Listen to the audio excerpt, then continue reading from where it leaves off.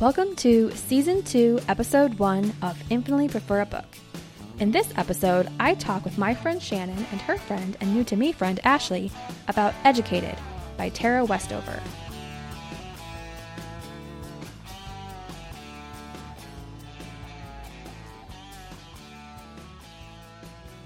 Welcome to the podcast, Shannon and Ashley. Thank you.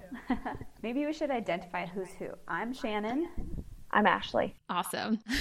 So Ashley, this is the first time we've met. Maybe you can tell me and the listeners a little bit about yourself and maybe how you and Shannon met.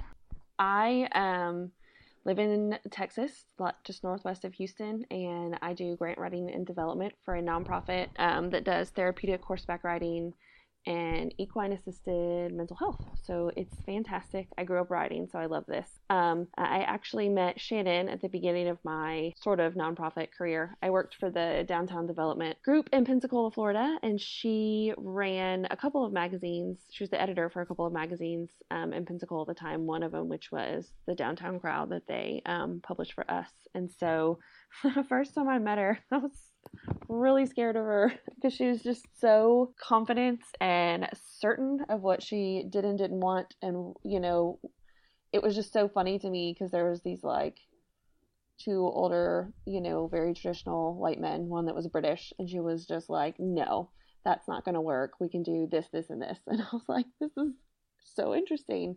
And so we met then, and then we moved both of our companies, I guess, moved office space, and we ended up sharing a break room. So I got to know her more then, and she invited me to lunch, and I didn't know that she was LDS yet, so I was like, this has been a really long day already, and I need a drink. And so she got us a table in the back of the restaurant and ordered me a glass of wine, and then proceeded to tell me that she didn't drink. And I'm from South Louisiana, so that was a very foreign concept to me. And then we just got to be friends. We just clicked. I know she was telling you earlier, we are those friends that like that set of friends that has nothing in common, but we're just really great friends. And so we bonded talking about our dogs a lot. We have that in common.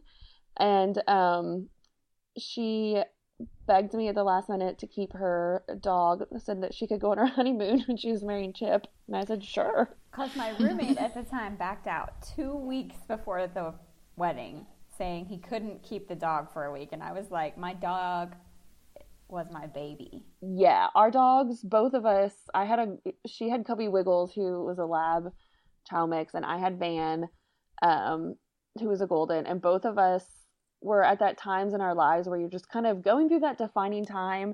And I guess when you're single and going through that defining time, you get a dog, and the dog is a person. So she was just sitting in the chair, wrapped in her blanket because she was always freezing. And she said, I don't know how to tell you this, but I can't go on my honeymoon unless you keep my dog. And I said, I will definitely keep your dog. And so that's a whole other story of picking up Cubby Wiggles. It was hilarious. But basically I kept Cubby for a week. And when she and Chip got back. Board her. You do not board Cubby Wiggles. No, you didn't board. Cubby was a person trapped in a dog's body. And so now this is a podcast about dogs. And Me too. Anyway, so I kept Cubby, and they came back and picked her up, and I was like, I love your dog, and we are best friends now. And that was kind of the end of it. I mean, we could go on and on about the random experiences I've drug her into, but well, she decided we would be best friends because Chip and I came home early from our honeymoon. We were supposed to be there for 6 nights and 7 days, and we came home after 4 nights because we missed our dog. That's right. Aww. Yes. Yeah. And she said, that's it, you are my person. Yeah. I was like, we're friends. And then we just, I don't know, proceeded to rock and roll through the extent of the careers that we had there. And then when I moved to New Orleans and I had my first child who was very, very sick. It turned out to be celiac disease, but she was very ill, and I didn't have any family nearby. Ashley lived 3 hours away, and she would drive to New Orleans sometimes to stay with me for the weekend if Chip was gone and help me take care of my very sick baby. She was the best friend ever. Ari was a very sick baby, and Shannon let me walk around all day holding her child on the streets of New Orleans. And here we are, and we're all still alive. However, I was trying to think earlier, Shannon, how many years, and I don't even know exactly. It was like 2005, I think, when I started working at the DIB. So 14 years, something like that. I don't know. We should celebrate. It's like our... Yes, we need a quinceañera. Yes! What a good idea! Oh my god, we could dance and eat lots of Mexican food. So, yeah. Yes, and then we also love Willa Cather. She is both of our favorite authors. Oh, she's amazing. Literally, my dog now's name is My Antonia. Yes. Wow. Someday we're going to get matching Willa Cather tattoos and go to Red Cloud, Nebraska, and spend like a week there, you know, just basking in all things Willa Cather, because she is one of the foremost authors that ever has written. We had a lovely conversation while we were walking down the streets of St. Louis one time about whether or not Willa Cather would even like me and appreciate the fact that I named my dog My Antonia. And we decided she would probably hate me, but I didn't care. It doesn't matter. That's awesome. Yeah. That's great. That sounds so fun. I love hearing about your guys' friendship and how it's lasted through time. And you guys have so many shared memories and distance. Yes. Speaking of distance, Shannon, you and your family have recently relocated to Japan. So I'm excited to learn more about how that is going. What's been like your favorite thing so far? Yes, we live about an hour west of Tokyo, and we live in a little town called Fusa. We actually live on Yokota Air Base. My husband is a pianist in the Air Force band program, and we're loving Japan. The people are very nice. The language barrier is a little difficult just because reading is an impossibility, whereas, you know, if you go to France or you go to Germany, because they use the same alphabet, a lot of the words are similar, you can sound things out and kind of find your way around a little more. Here, that's not possible, so sometimes that's difficult. And then my daughter having celiac disease is difficult because celiac disease is very rare here. But we are finding our way around it, and Japanese people are very kind and very helpful. And also, the food here is amazing. And I love the konbinis, which are convenience stores, and you can go and they have great food and snacks. And yeah, it's not, I don't know, maybe it's just because it's a novelty, but I feel like it's better than grab and goes that you get from convenience stores in the States. Well, it probably is, because all our food is like processed and in bags. But I've never been to one in Japan, so what do I know? That sounds really awesome. It's kind of like the quick trip of a Japanese convenience store or something, or Buc-ee's for you Texas folk. Catherine, should we talk a little bit about how you and I bonded and became friends? Yeah, we can do that. Do you want to share that story? Sure. I don't know. Do you edit this later so you can edit things out if you don't like it? Yes, okay. I will edit things out. Okay. So Catherine and I met at church. When Catherine and I were in the same ward, which is our word for congregation together, we kind of bonded because when we were in a lesson one day in Relief Society, which is like when all the women get together and talk, and they were talking about sort of a controversial topic to me, and some people's opinions weren't driving with my opinions, because that happens. I kind of caught Catherine giving a little like side eye. And I thought, ooh, she thinks like me. And then I just invited myself into her life, and we had really good talks. As Shannon mentioned, she and I both grew up in the same religion, the Church of Jesus Christ of Latter-day Saints, sometimes called Mormons, Latter-day Saints, or LDS, as you heard Ashley refer to it earlier. This is the same religion as the author of the book we are discussing today, Ms. Tara Westover.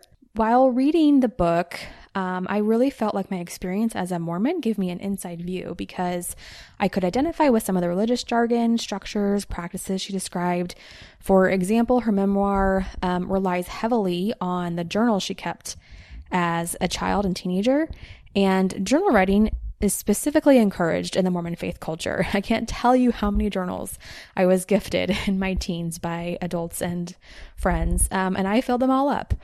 I felt I had a better understanding of how her family's religion may have played a role in her upbringing.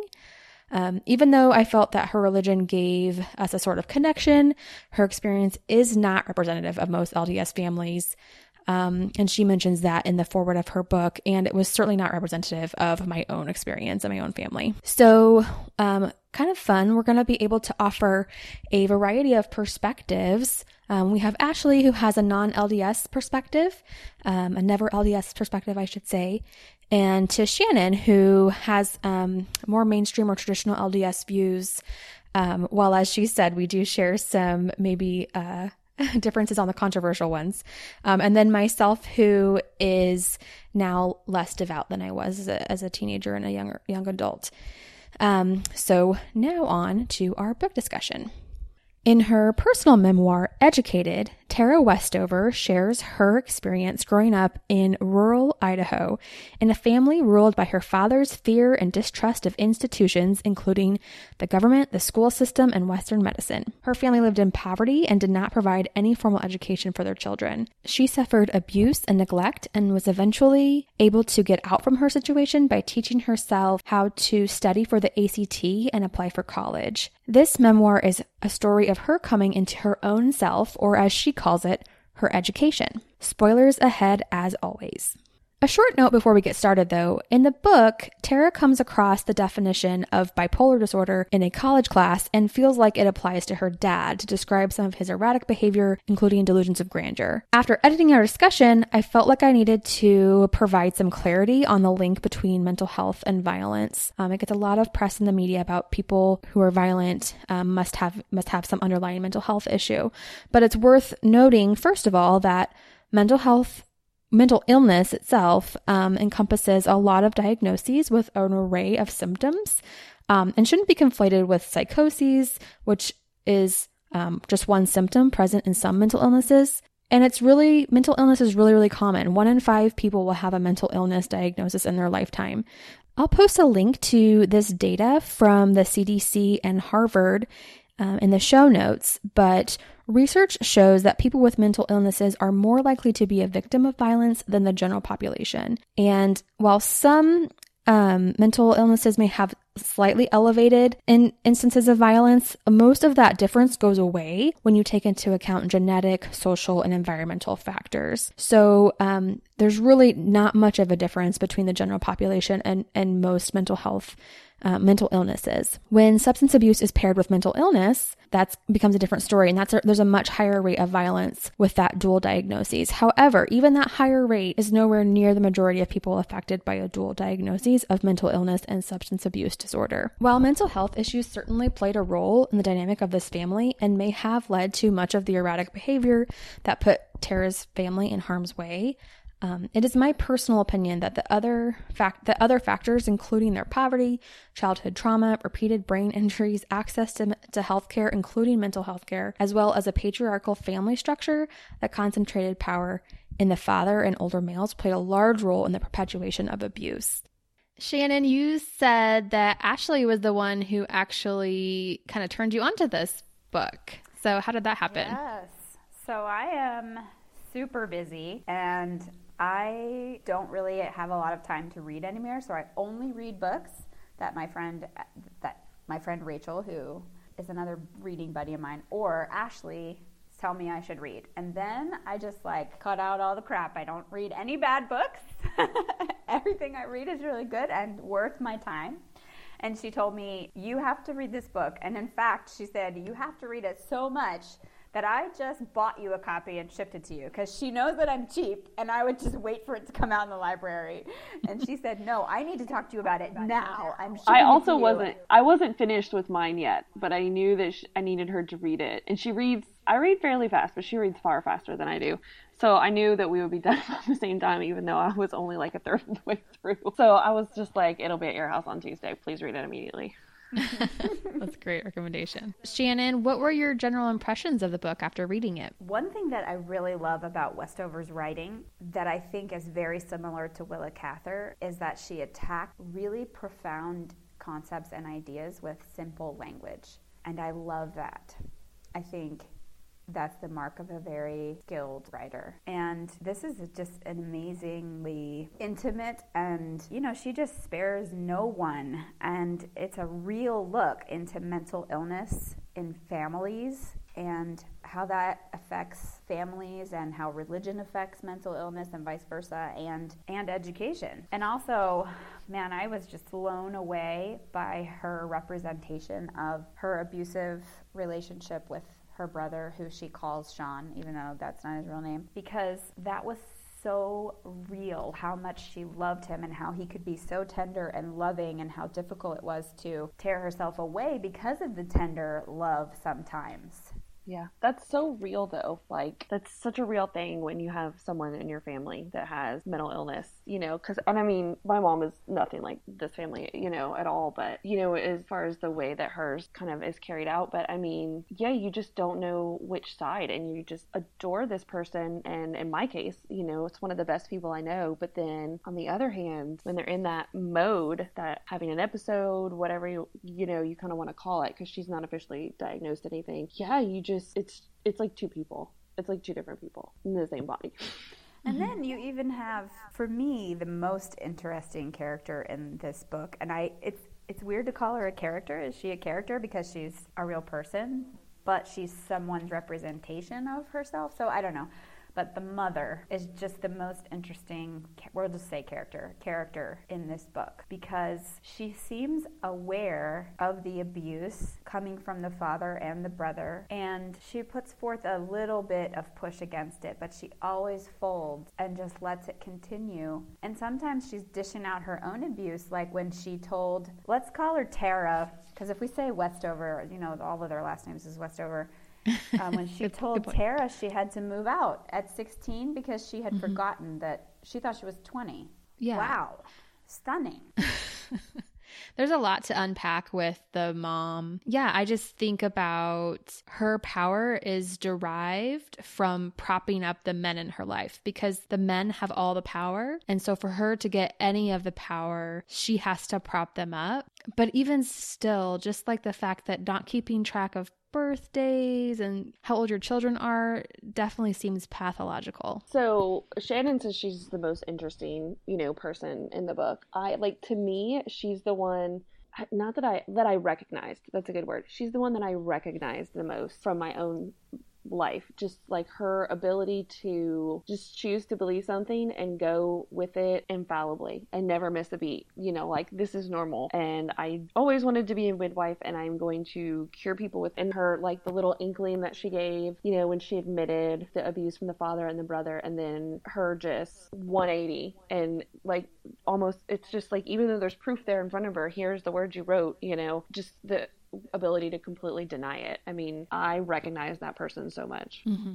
Like, she was very real to me, I guess, is what I could say. That's so interesting because I just don't understand her. She is the one that I don't understand the most. I even understand the father and Sean, but I don't understand this mother. I don't know that I understand her, but I recognize her, I guess, from my own life. I mean, and again, it's honestly comparing apples to oranges, but I mean, like, my mom's ability to believe something wholeheartedly that is 100% untrue is just remarkable sometimes. And so I think that's why I just identified with or recognized that. And to me, her role through the book was not normal, but like I could understand it. You relate to it, just because, I think I've seen it on some level so many times in my own life. If you guys could talk to any of the people in this book, who would you talk to?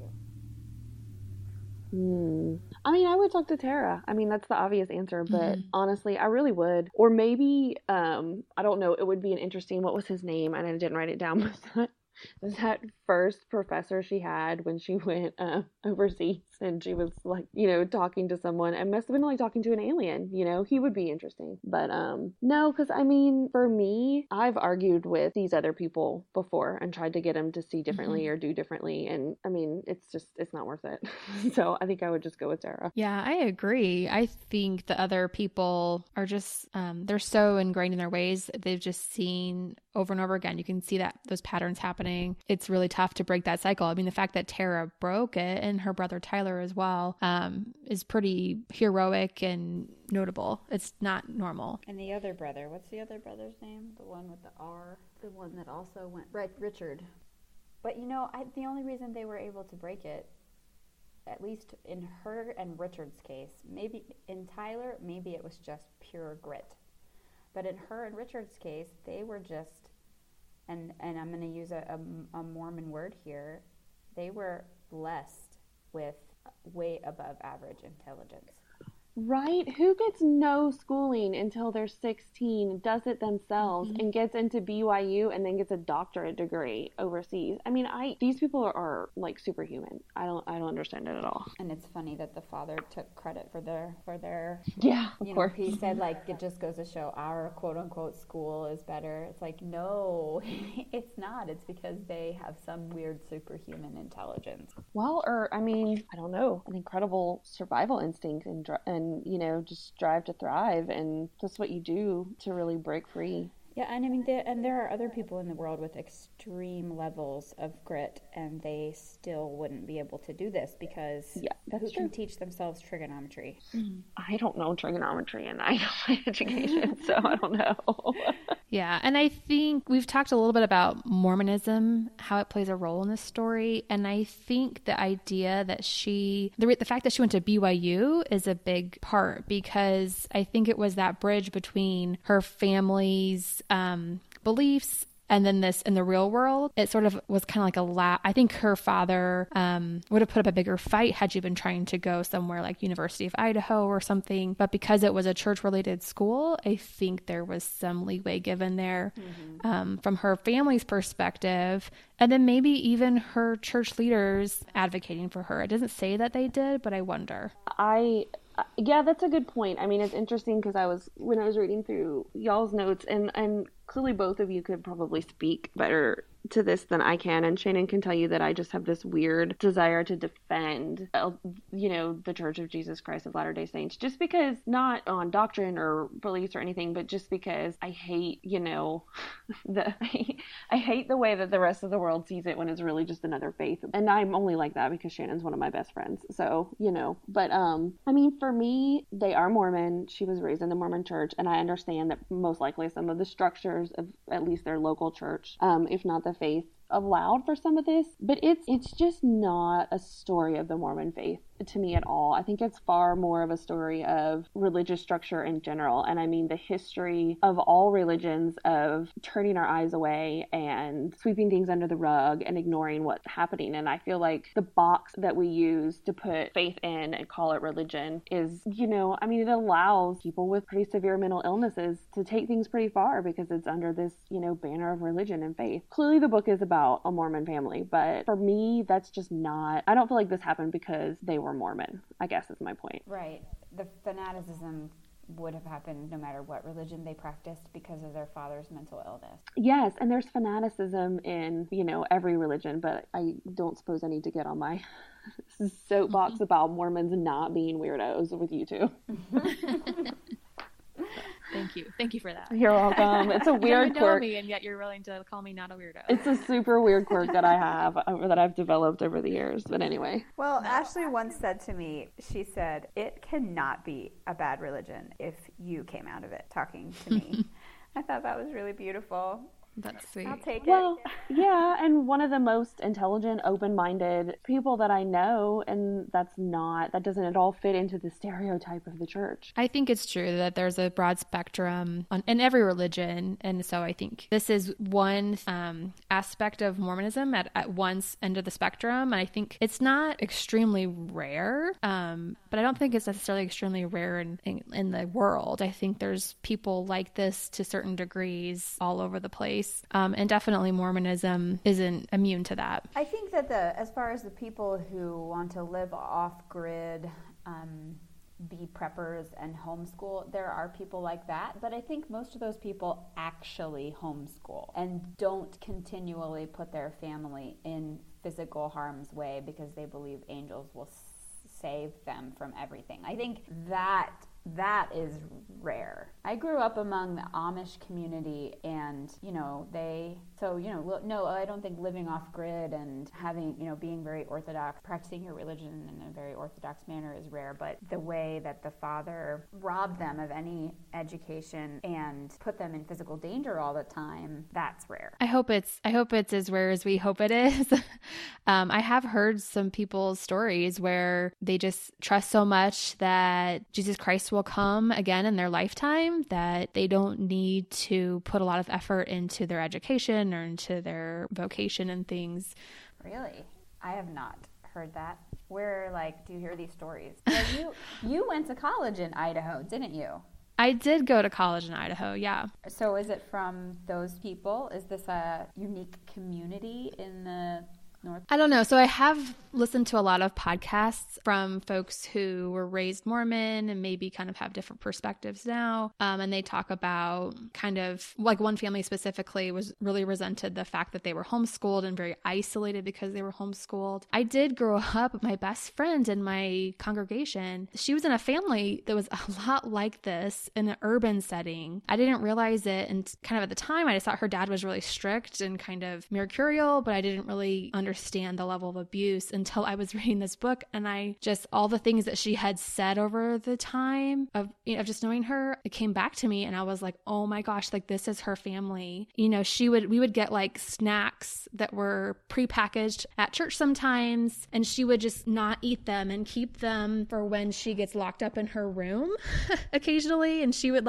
read tons and tons of books. Now they were literate, they lived really close to the library, and so she would read, so she wasn't uneducated, but she would be sent to her room for over 24 hours at a time. Just different things. They wouldn't are allowed to drink milk. One time they thought something was wrong with the cow's milk. Her dad said anyone who wears black is evil and can't be trusted. Just lots of different things. And she was the oldest in her family, and she was kind of, perpetuating that abuse to some of her younger siblings. I feel like I would kind of try to tease and joke and hey, don't be so mean to your sister. But now that I think about it, I wonder what was really happening in that family. Are you still close with her? I am not. That relationship with their family and our family became so toxic that we actually had to cut them off. Because some things happened and they refused to acknowledge that they happened. They completely denied some things that happened. And so we're like, well, we're not going to be friends anymore, I guess. So I haven't really talked to her in 15 years. So it's sad. Wow. Have you tried to get in touch with her since reading this book and just kind of see if she was able to land on her feet? I haven't. I've thought about it. I definitely don't want to invite her whole family into my life, so I don't know. Last I kind of stalked them, their kids are all close with their parents, so I wouldn't want to invite the whole thing on my head, I guess. Yeah. But if she were not connected to them, I would be interested in talking to her and getting to know her more. And again, I wonder if they're all close with their parents because their parents like Tara. Are we calling her Tara or Tara? What is it? I don't know. I call her Tara, but that's just... I say Tara. Yeah. Tara? Okay. Well, Ms. Westover, we hope it's Tara, not Tara. Yeah. We're going to go with Tara. Sorry. I guess we should have looked that up. But I feel like her parents were successfully able to sort of disable 3 of their children so that they would have no choice but to be close to their parents. And I wonder if your friends' parents did the same thing. Yeah, I mean, I think they created this culture of we're better than everybody, this us versus them. Which is just like what the just father elitism did. that they kind of had. Yeah, like no one else was as modest as them. Everybody, Yep. you know, people were Gentiles for not being so, as devout as they were. Yeah, well, Yeah. and that level of, I mean, even though they technically weren't, I mean, she went into town and stuff, but I mean, taking away education is almost taking away the ability to earn money and have money. And then because of how things worked out, her parents ended up being fairly wealthy. It's kind of taking away the kid's ability to thrive and grow and do anything and forcing dependence back on the family. I mean, kind of like a cult. They're completely financially beholden to their parents in order to feed their own children.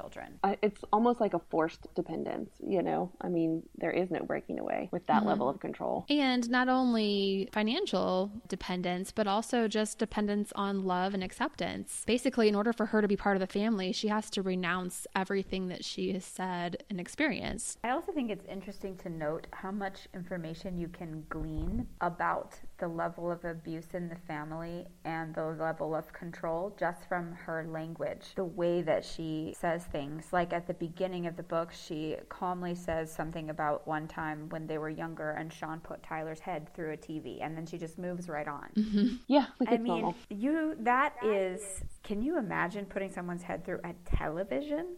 Yeah, those old glass ones. Exactly, Oh my exactly. He's lucky he didn't die. And she said that so simply and then just moved right on because that was so normalized to her. Can we just take a moment and recognize that the statement, he's lucky to be alive, applies to everyone in this book in such a literal way? How are these people alive? I mean, it's almost like their ridiculous level of luck completely perpetuates the lies that the father is telling. Seriously, how are they alive? Well, I think if they heard this podcast and they heard you ask that, they would say, well, it's because we're The protected angels. by angels. Yes, absolutely. That's what I mean. But I mean, really, how did these people live through this? I don't understand it I mean, at all. the father is now handicapped and disfigured. Several of them are missing limbs. The mother has traumatic brain injury. I know. They're alive, but what is their quality of life? It's true. This is true. What about Tara's journals that she kept growing up? She says that sometimes she recorded the events as she felt them, but they were presented as less traumatic than they really were, or she used vague, shadowy language. How do the journals inform the book? Well, she says herself that there wouldn't be a book without the journals, right? Am I imagining that? Didn't she say that? Yeah, I think she did. And when her father asked for proof, she said she had her journal again. So I think it's the same way that memories are imperfect. They are, and there are psychologists who have studied this. We filter and adapt memories to be the way that we want them to be. We can, without knowing we do that. So having these journals and recognizing that they were written the way they were written because of the mindset she was in at that time, you could probably filter the truth out of them. But I doubt that just as they were on the page, I doubt they really reflected the truth. You'd have to think to yourself, okay, I wrote that Sean put Tyler's head through the TV as if it was no big deal, when in fact I should have been horrified, but I wasn't because I had been desensitized to abuse and injury and violence. Yeah, well, and I think too, the way she talks about the language of her journals, because she says, and even in the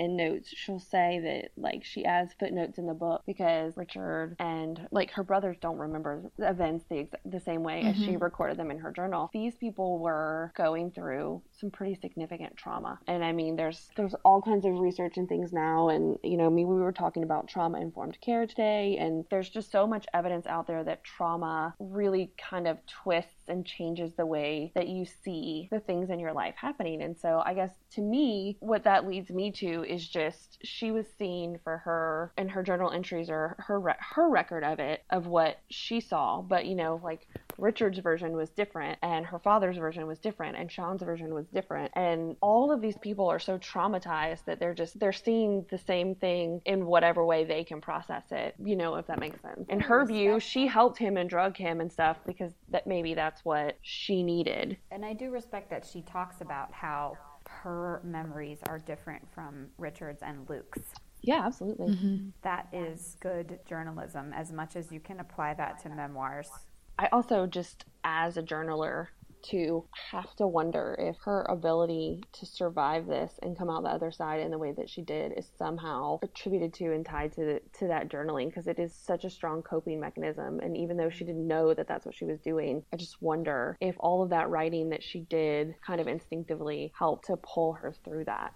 It was her therapy. And I think that also, you know, they say to be a writer, you should start writing. I think that years of journaling made her a better writer in the future. Yeah, maybe so. I mean, yeah, that's probably true. And it was also like her only form of formalized education in a way, right? So the idea that she's reading and writing and processing things and using her brain in ways that she doesn't have other opportunities to do so because she's not going to school. Yeah, I mean, it clearly developed the reading, writing side and portion of her brain, and that's kind of all she had, aside from physical work. At times, she wrote that she felt that her life was narrated for her by others. She says their voices were forceful, emphatic, absolute. It had never occurred to me that my voice might be as strong as theirs. What did you think about that? I really got that. I identified with that 100%, because I think until I was really in my mid to late 20s, and Shannon, you knew me, and we've talked a lot about both of our childhood and growing up and stuff. But I mean, for me, as someone who, was a Southern girl, being raised in a Southern family, it's odd because my dad very much, he clearly won out in the end, but he very much pushed both of my sisters and I to be incredibly independent and everything. But I mean, I think, both sets of grandparents and, like the Southern culture very much defined you. And I really identified with that because I grew up hearing this is how you act and this is what you do and this is how you dress and this is how ladies behave, and that kind of stuff. So I was obviously very different in hers, but yeah, I mean, I think having your life narrated by other people is kind of a common theme. Yeah, I think that's the absolute norm. You're a child. I guess I'm the only one of the three of us currently raising children of our own, although Ashley's boyfriend has a daughter that she spends a lot of time with. Yeah, I'm not raising her, though. It's good. Okay. I read this and thought, this is normal. Like, as a parent, it's kind of your job to do that for your kid until they're ready to do it on their own. And you just do it in the best way that you know how, the way that you figured was, as you lived through your life experiences, you figured out this is the best way. So you teach it to them. And like, my daughter is 10, and so she's just starting to narrate her own life. And I have to let her go and do that and try different ways and learn from her mistakes. And I think the difference between me and the Westover parents is that they didn't want to let Tara or her brothers or sister go and make mistakes and find their own way. And I guess I can understand that. It's very hard, especially when you see your child doing something that you think, I feel like letting your kids find their own way and make their mistakes and come back from them is kind of a new parenting thing. I mean, I feel like maybe, again, while her case is obviously extreme, that might be one of her more normal experiences, in her family, is people, kind of telling you your story and dictating the do's and don'ts and yeses and nos to you. Do you think that their instinct to kind of control her narrative was because she was trying to tell the truth about the abuse that she received? Later in life. At the beginning of the book, she writes, I didn't believe Tyler would really go to college, that he would ever abandon the mountain to join the Illuminati. Okay, so just think about that.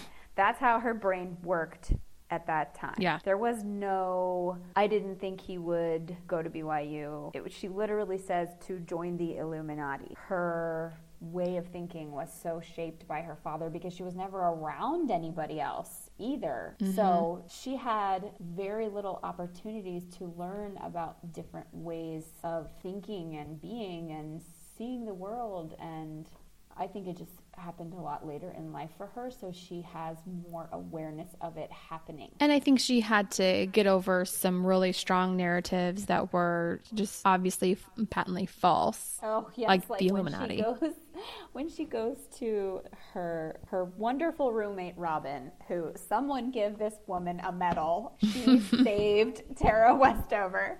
She made her go to the bishop because she needed money for tuition and to get her tooth fixed. And so I think my favorite scene in the book is when she meets with that bishop for the first time. And what is she, like 16 or 17? And he's trying to get her to take a grant, and she won't take government money because it's from the evil government. And he literally pulls out his own checkbook and is going to write her a $1,400 check. And she says that he looks heavenward for a moment. And I just really put myself in that bishop's shoes thinking, can you imagine having this kid in front of you and just like trying to be respectful about her family and her personal journey, but thinking to yourself, holy hell, what is happening? She had so much to overcome. She's like 16 or 17 and still... She did, but do you not that bishop was clearly, a pretty remarkable guy, and I don't mean to blame him, but do you not wonder why he didn't look into her family? I mean, I would have instantly assumed something's going on in this family. She probably has younger siblings. Who are these people? What can you do? What could he have done? I guess he couldn't prove abuse. I don't know. Right. I have a friend, and I hope if she hears this, she'll forgive me, but I'm not saying your name, so it's okay. I have a friend whose mother came home with a baby one day. They didn't even know she was pregnant. She had two sisters, and she just came home with a new baby, and she had been really spiraling into mental illness.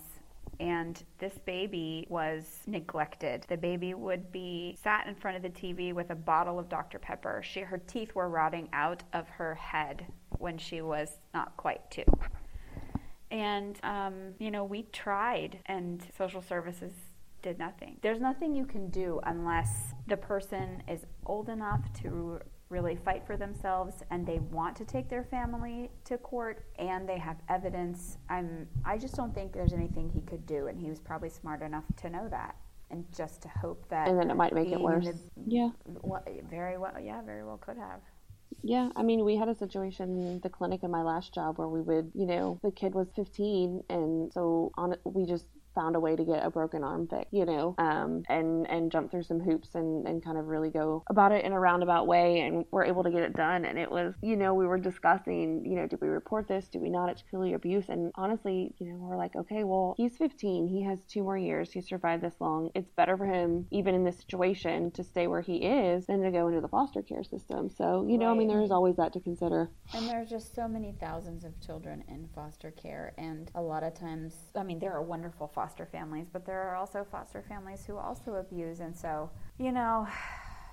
I don't know. I don't really blame him. No, I don't really blame him. I just, I think it's interesting. And who knows? Maybe the grandparents did try, but it's just, there's so many people in this book that could have intervened. When that happened, when the grandmother tried to take her to Arizona and enroll her in school, that's when I first realized that the father was deeply ill. Because I don't think the grandma would have tried to do that unless she knew. But again, what could she do? It was like, how do you save a child from that? Because it looks so normal unless you have a book like this digging into the intricacies. And the even sadder thing is that it seems like Tara's father really truly loves her and wants to keep her his version of safe, right? Yeah. He really believes that this is what is best for her, and he loves her so much and wants to keep her safe, but his love is the thing that is toxic for her. I don't know. I think it's about control, but maybe you're being more generous than I am in this case, but and it's probably both, honestly. It's probably both. But to me, like, his sadness at her leaving for school and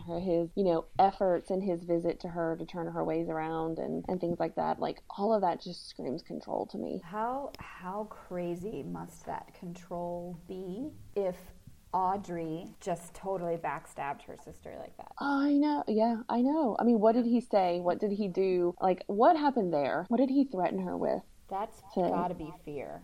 To bring that. It's definitely fear. She finally had someone on her side who had been through it and believed her, and they were going to fight together, and boy, she just threw Tara right under the bus. And I mean, the man clearly suffers significantly from some undiagnosed mental illness, and you know, God love him for what must be going on in his head. And I always try to remember that when I'm dealing with people that I know have a mental illness that are hurting me or frustrating me or whatever, you know, I try to remember that it just looks so different from their perspective, and it's wrong, but it's real to them. So I'm trying to keep that in mind with him, but it's just, he is on such a power trip too. I mean, there is just, it's so much about control and dominance with him.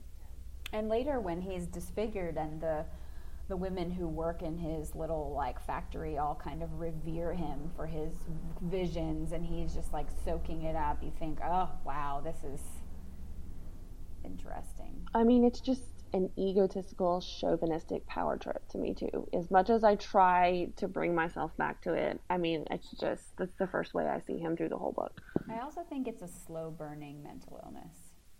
Yeah. My very good friend, one of her parents has, oh gosh, I wish I could remember the name of it. It's a disillusion, I don't know. But she has a mental illness, but it took like 20 to 30 years to finally realize what was happening. Let's see, how old are we? Yeah, so I'm going to say it took 20 years of just slowly going downhill to get a diagnosis and realize what was going on. And there's no cure. We just know so little about mental illness and how to deal with it as a society, and then how to help people who have different types of mental illnesses medically. I feel like we're just so behind on that. We are. And I mean, as much as I say that, and I mean it, that is, you know, definitely how I feel about him first and foremost. I have some level of sympathy for him because he is ill. He does have an illness, and a mental illness is a real thing. You know, it certainly shouldn't justify or allow for any of this, but this is why I feel a lot more anger and blame on the mother than I do on the father. He's obviously ill, and this mother could have gone to her parents for help. Like, they were obviously there for her. Her brothers and sisters wanted to help her. They saw what was going on, and she chose not to. Do we think that that's a mental illness as well? Because it doesn't seem like it. I do think we're a little, I think sometimes we use the word mental illness really liberally. And I feel like even with her dad, he did have mental illness, I do think. And I think, but I don't think his mental illness explained all the things that he did at the same time. And I think her mom really bought into the idea that he was this spiritual leader too. So, I mean, is that a mental illness to think that someone's a spiritual leader? I mean, you could argue that. I don't know that that's the case. But she is doing what she religiously feels like is appropriate. Well, and I think the reason that we are using the word mental illness with Mr. Westover is that Tara herself took these classes in college, and when they started talking about people who are bipolar, she thinks that her father has this particular mental illness. But not everybody who's bipolar is also abusive. Correct. That's a good point. That's a very good point. Yeah, and maybe that's why I have that, have that reaction to him. But, I just, there's so much going on there. I mean, the mom is, I don't know, what do you call it? Morbidly fascinating when something is like, to me, just because it's fascinating how she just segues into that and accepts it. But I mean, honestly, look at it. Like, she became the only midwife in a rural area. And then kind of one thing leading to another was a, natural healer, quote unquote. And I mean, that gave her some level of power and clout and authority, something she'd never had before. And so, I mean, on some level, maybe this is more about power and self-image even, and what that can do to us as much as a mental illness. I don't know. What do you think about sort of at the end where she says she is a changed person from the person she was as her father's daughter and from her 16-year-old self? You could call this selfhood many things, she writes. Transformation, metamorphosis, falsity, betrayal. I call it an education. I don't know, Shannon, you talk about it. I don't have the right words. That just is so incredible to me. I mean, blows me away isn't even the right words. I think that's so fantastic. Like, that line changed the way I try to read and see things and educate myself, honestly. It really did. Yeah, like it inspired you to be more educated and read more outside your box, maybe travel outside your box. Yeah, it did. I mean, and I think I had that tendency anyway, you know, because I like reading things that do that, but it definitely gave me a new perspective on it as education, you know, and I watched some interviews with her and read some interviews with her, and I have really grasped onto the idea of you're responsible for your own education. And I love that. I think it's really sad that she has to acknowledge that some people call this selfhood that she's come into betrayal.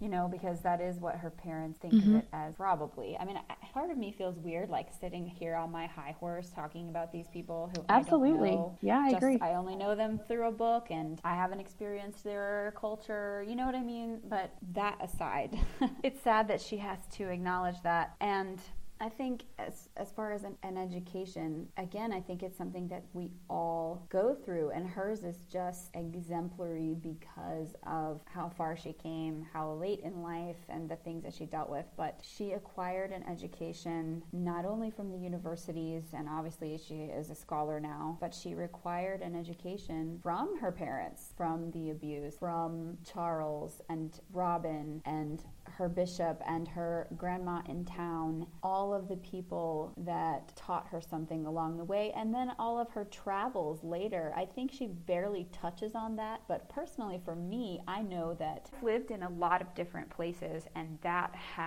I have gained an enormous education from just being around people and being, you know, having one of my feet in different communities. I've lived down south, I've lived in the Midwest, I've lived in the Mid-Atlantic, I've lived in the Northeast, I've traveled to Europe, and I've traveled to Asia, and that is also an education. So I like to think that when she says education, she doesn't just mean it in the traditional book sense, although that is an enormous part of it. I mean... No, I think it means experiences and stuff too. And I mean, so until I read the last line of the book, I thought my favorite line in the book was like 5 paragraphs up where she says, "I am not the child my father raised, but he is the father who raised me." And it's like she was able to grow and change and take her experiences and move forward, whereas he was stuck, you know? I mean, he was still the father that raised that little 16-year-old girl in the mirror that she looks at, but she had grown and changed, and the experiences that she had by putting herself out of that one single life on the mountain, you know, it was like she grew and he didn't, you know, and we're, as humans, are always supposed to be growing, and so and he didn't totally educate. Grow as a 40-year-old. I'm going to be 40 next year.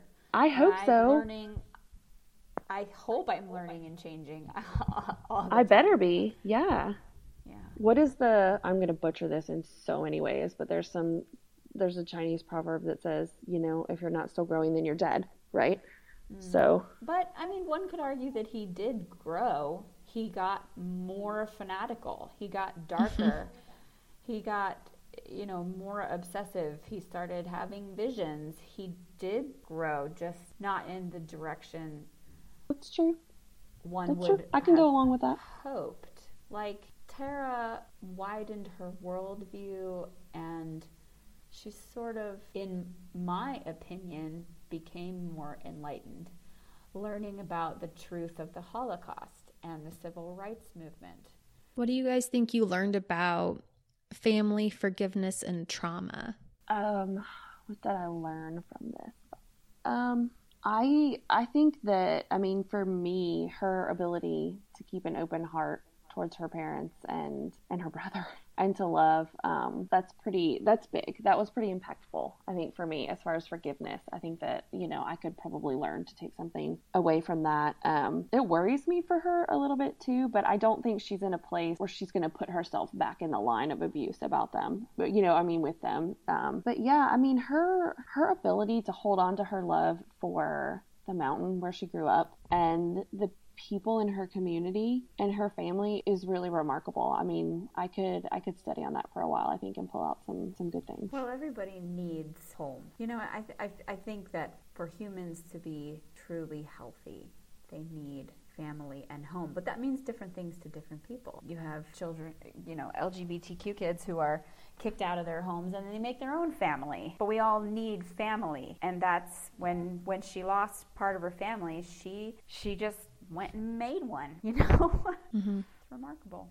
Yeah, I mean, I do that. I look at my friendship with Shannon, who is friends like this, you know, and I live in Texas because my other best friend lives here, you know, and I mean, yeah, I think you sometimes kind of create your own family, I guess. But I mean, I think for me, looking at her, and again, I mean, I talked to my mom for 30 minutes on the phone today. We're not estranged, nothing, but you know, I think I could learn from that a little bit towards not always loving to go home, not it always being a priority for me, that kind of thing. I mean, I think her ability to take the good and appreciate the good. I've always been good at that, and I'm in a phase where I think I'm not, and I think I could really take something from that. Yeah, so I think this one particular quote in the book not only epitomizes forgiveness and family and trauma, you know, what Tara learned from going through them, and also it really shines a light on what I said earlier about how she can take really profound concepts and present them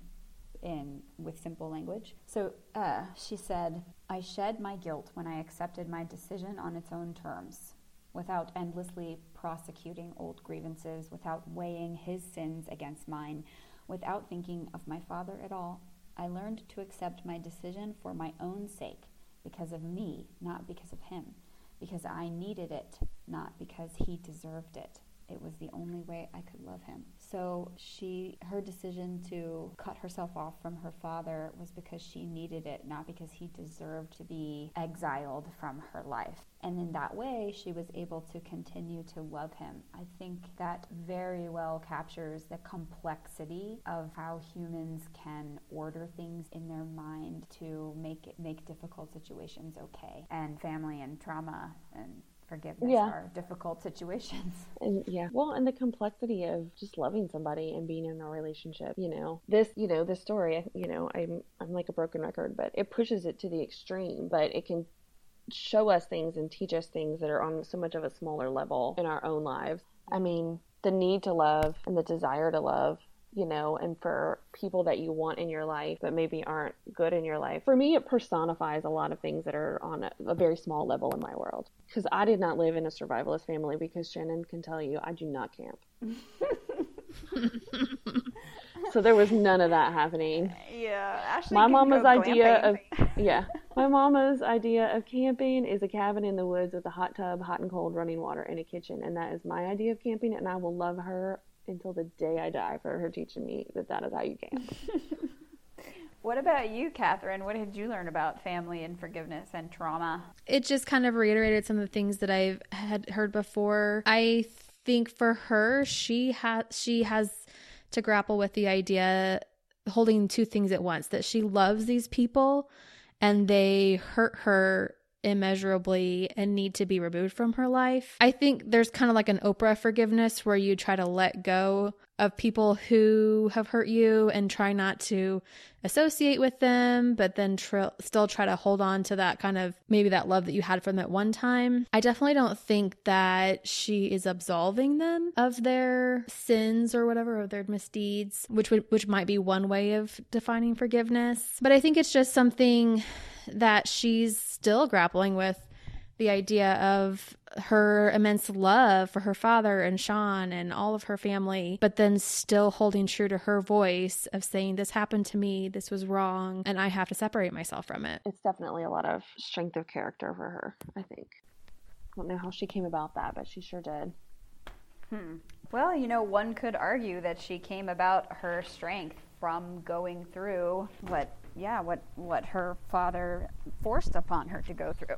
And I mean, I think she notes a couple of times, it might not be in the book, it might have been in stories and things that I read, but, people asked her, do you wish it was different? Would you change it? And I mean, while she says, on some level, yes, all of that was bad. At the same time, it is who she is. That is who has made her who she is. And I mean, I think, again, it's true for all of us on some level. There's things I know in my life that I would say, yes, I would get rid of that. I will give back whatever great person I have become because of it. But I mean, at the end of the day, would you? Would you really give away a part of yourself, of who you are, to change your past? I don't know. I'm not really sure. One of the questions that you skipped over is my favorite one. Can we talk about that one? Yes. You asked, does it seem to you that she must lose one life to gain another? And I thought that was a really interesting question, because it really is difficult to be so different from your family. Even if her father hadn't have had all these problems and Sean wasn't abusive and they had just been this fairly uneducated prepper family, like living out in the wilderness, and she went and became this incredibly successful scholar, even if she decided to stay in the church, it still would have been very difficult, I think, because she would be so incredibly different from her family. She'd have such a different worldview. I've read a really interesting psychological study, just some pop science on poverty. Not that her family's in poverty, but how a lot of kids have trouble getting out of poverty because that means sort of leaving their parents behind and becoming very, very different from them. I think it's a really good question, because I can see how she would be put in a position to have to lose a life to gain another. She basically says that's kind of what happens when Sean had killed Diego and she went to the bathroom and her father was in the living room, unbeknownst to her, dialing Sean. And she said that was like her turning point. Yeah, she reached for the old her and it wasn't there anymore. I don't know, because I initially wrote, no, I'm not sure that's true, because can you ever really lose a piece of yourself, a piece of your history that you've lived through? But then at the same time, I mean, when you're not speaking to your family, when you aren't communicating with your family, when you don't see them, when you really have kind of lost them. I think it's... Yeah, I mean, it was enough to give her... she had a mental breakdown that was so painful, separating herself from them. I mean, I think it's back to what you were just saying, Catherine, where sometimes you have to make that hard decision, between loving somebody and is it really that harmful for you? And, a harmful situation for you to stay in. And she hasn't cut them out of her life personally, but they kind of have cut her out of it, I guess, because of her decisions. So, yeah, I mean, I think she did kind of have to lose that life. It's interesting because they do say, take the blessing, and then when she doesn't, they're like, okay, we're out. But she also writes that, she says, would justify my decision to cut him from my life. So she does say that she chose to cut him from her life. I think in a way, just taking the idea at face value, losing one life to gain another, I think that's true for a lot of little things. Like if I want to be a physically fit person, I can't also be the person who loves to not exercise and eat ice cream at midnight. So I think you have to choose the path that you want to be on to gain that life. And sometimes your former life can kind of fit in along it. But in this case, she wanted her life to be so different that she had to completely cut everyone off in order for it to happen. Now's the part of the show where we give recommendations to our listeners about what is making us happy lately. So Shannon, will you start us off? What would you recommend for our listeners? Well, the next book I am going to read is Pachinko, because Rachel said I had to read it. So I'm just waiting for it to come open at the library, and I'm going to read that. But apparently it's amazing and everyone should read it. I think I'm really getting into trying to make less waste, especially less plastic waste. So I tried this new toothpaste, their toothpaste tablet. The first time you order it, it comes in a little glass jar, and the next time you just get compostable refill packets, and they are literally like little chewable pills, and you put it in your mouth and you bite down on it about twice, and then you just start brushing with a wet toothbrush, and it just turns into like a creamy, foamy toothpaste in your mouth, and then there's no tube. That's cool. You're supposed to be amazed by this. I've never heard of that. You can't see my face. No one can see your face. You have to use sound. I'm amazed and a little concerned as well. It's called I'm like, Bite. who makes this It's toothpaste? cool. Like, is it like ADA, a dental association approved? If my children start getting cavities, I'm coming to Japan and getting them. No, it's good stuff. It actually made my teeth much cleaner than a couple of toothpastes that I had tried were, because here in Japan we can only get our teeth cleaned once a year. Yeah. So anyway, that's good. That's making me happy. Well, that's cool. What about you, Ashley? What's making me happy? Well, I mean, naps. Naps are always what make me happy. I'm a big advocate of napping. So can I just say that I thought since your heart surgery, Ashley had heart surgery to fix a congenital defect. And I thought that the nap thing, that like you might kind of move past that, because I thought maybe the napping was because your heart wasn't working right. No, I just love naps.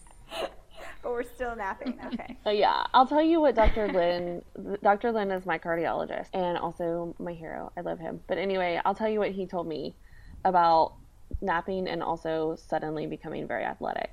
Okay. He said, we are doing open heart surgery, not a lobotomy. It's not going to change your personality. Yeah, okay. I like You're that. not going to suddenly like to run or, want to be awake all the time. So, Okay. yeah. No, I'm still a professional napper. What can I say? And I mean, I guess since this is a podcast about preferring books, I took the recommendation question literally, so I'll just go right on ahead and put out there My Antonia by Willa Cather. I read it about once a year. Well, let me put out The Professor's House by Willa Cather. Yeah, we share the that same is favorite your favorite author, one. but not the same favorite book by the author. No, but it's really funny because you can totally tell like the personality difference by the favorite book we choose. I'm embarrassed Literally. to tell both of you guys that I tried to read My Antonia when I was like maybe 15 or 16, and I couldn't get through it. And I have written off Willa Cather since then, so now maybe I have to revisit her. You weren't ready. Yeah, so I actually really love, I think I've only read one of her books that I kind of was like, but I think I love just the vividness of her explanations of things and the vividness. So I know Shannon said earlier, and it's probably because we love Willa Cather, but that she saw hints of it in Tara's ability to take something super complex and bring it down into simple terms and explain it, and that's totally true. But what the similarity I know exactly saw, what you're gonna say. Yep. yeah, same was thing. Tara's ability to describe like the mountain and the landscape and the seasons that she grew up in, and With that such was love. what. Yeah. The second time I read the book, I fell in love with Antonia, and the story of her, and was really able to grasp her. But I think the first time I loved it just because of how lovingly she describes the Nebraska landscape. I mean, it's Nebraska. I never would have thought, that it was just as intoxicating as she makes it sound, but it's like just the way she describes the grass and the sun and the sand. I was just really taken with it. Her home, and she makes you love it. It just seems so wildly beautiful, outlandishly beautiful. And I think Tara Westover did the same thing with Idaho in this book. Even and though the there was seasons so much of the woman on the negativity. mountain. Yeah. Like I could see the woman on the mountain in my mind, and when I read Willa Cather, I can see the Nebraska landscape. Yeah, the grasses waving in the winds and the sun setting on them. Listen, Catherine, you really need to read. Why don't you try The Professor's House? It's a lot shorter, and it's something that she wrote later in her career after My Antonia, and had sort of, refined her style a little bit more. So try that, and if you like it, then try My Antonia again. Okay, I'll give it a try. My Antonia is an incredible character study. So is The Professor's House, but The Professor's House has a little more plot. It does. It has That's a totally secondary true. plot. Yeah, I mean, for me, I fell in love with the landscape of the My Antonia story, and then with the characters, I just love them with all their faults and everything. I just adore them. She does make you love faulty characters. She does.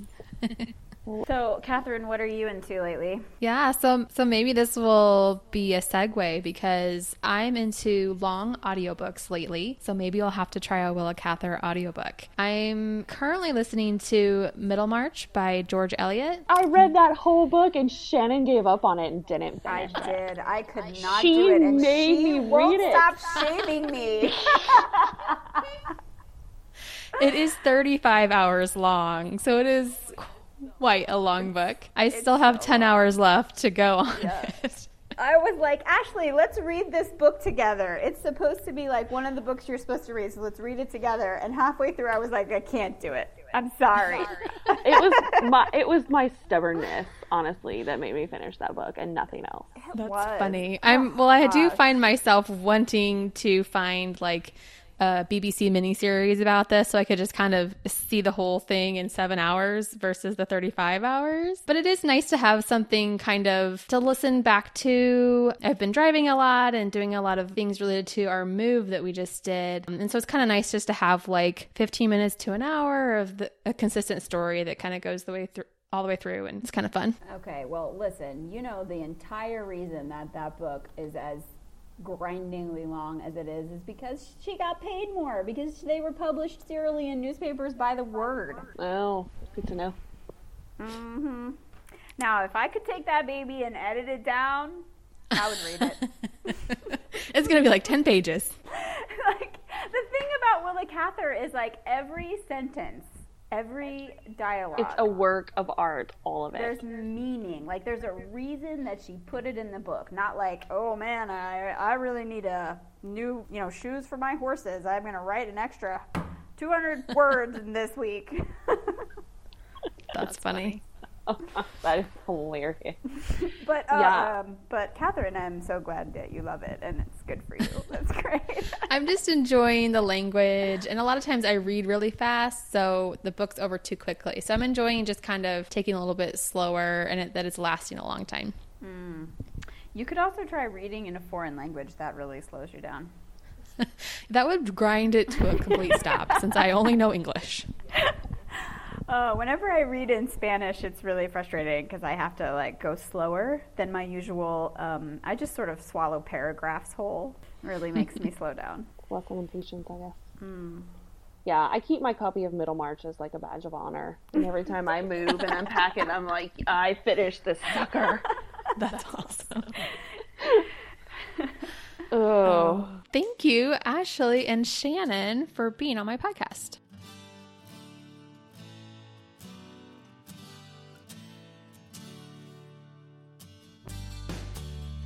Thank you for listening to this episode of Infinitely Prefer a Book. Check out the show notes for books and recommendations from this episode. You can reach out to me on Instagram at Infinitely Prefer a Book and let me know if you have any long audiobook recommendations for me. The next full episode of Infinitely Prefer a Book will air on October 17th. We will be discussing Be Frank With Me by Julia Claiborne Johnson. Be sure to subscribe so you don't miss a thing.